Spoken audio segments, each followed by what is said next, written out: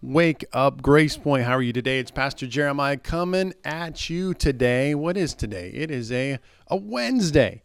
Wake up, Grace Point Wednesday. So grateful to join you on this holiday Christmas season. And I start saying Merry Christmas right after Thanksgiving. For some reason, people have an issue with that. Walked up to someone today and I was like, Merry Christmas.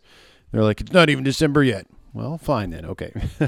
Anyway, hey, bringing you a word of encouragement and a prayer today on this Wake Up Grace Point. Thank you so much. Hey, I encourage you, come be a part of Grace Point this holiday season. Check us out live on a service or Facebook Live, those kind of things.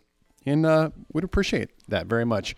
Well, I came across an article today that I'm going to spend a few days talking to you about, because the one thing I think I'm not super concerned about, I guess, is like this epic falling away from the Lord in my life. I believe I'm tracking pretty well with the Lord, that I'm going to keep following Jesus, right? But I think there can be a danger. One of the dangers could be not so much that we're going to fall away from Jesus, but we could become like those people Jesus did not like, a Pharisee and a Sadducee. And I hope that I don't become that in my faith, right? So I want to give you a few ideas or thoughts from an article that I was reading earlier today. And it was just titled 12 Signs You Are a Modern Day Pharisee. And I was like, I need to read this article because I don't want to be a modern day Pharisee. So I want to pull, this is from churchleaders.com, great little website that has a lot of good, interesting articles. So what is a Pharisee? 12 signs that you are one. I'll give you a few today. Let's roll through this article because I thought it was interesting, because I don't want to be a modern day Pharisee.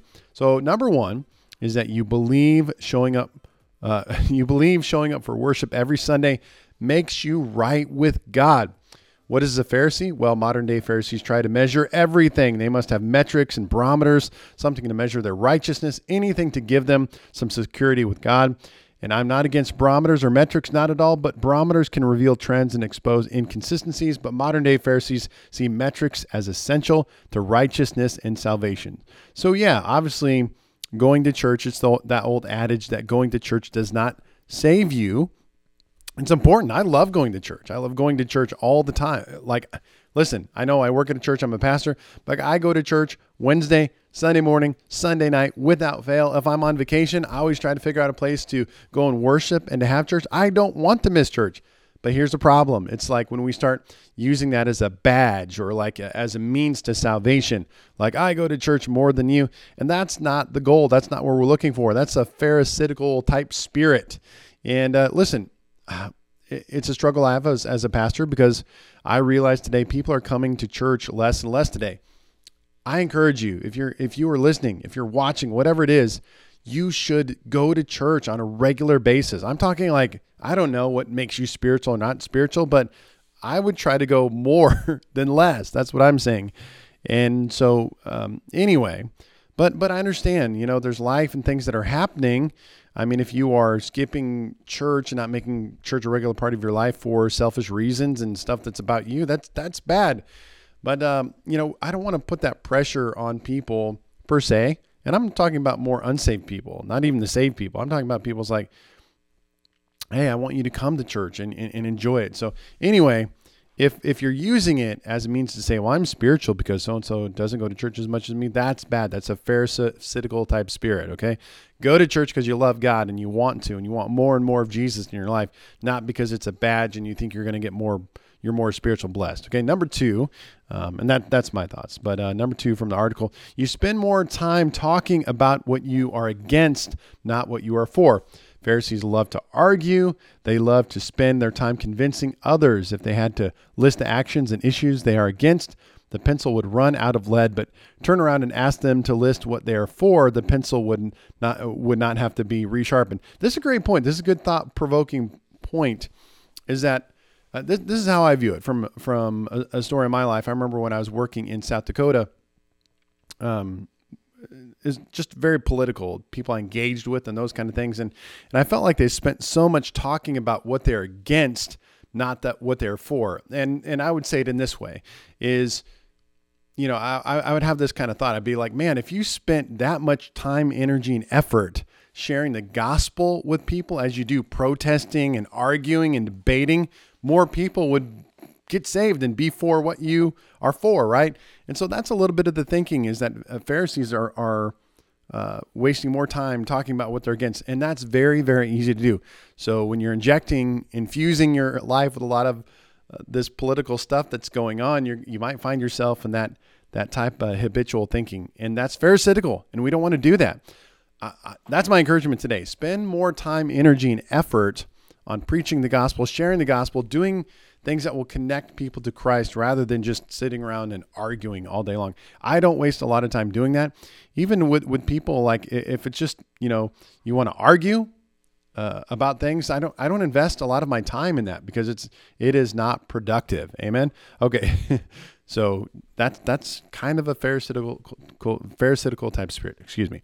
Number 3, we'll wrap up with this one for the day, but just simply says, you believe God actually needs you. Raise your hand if you think God needs you today. Probably not. Modern day Pharisees believe God needs them on his team. They believe the church is dependent upon them.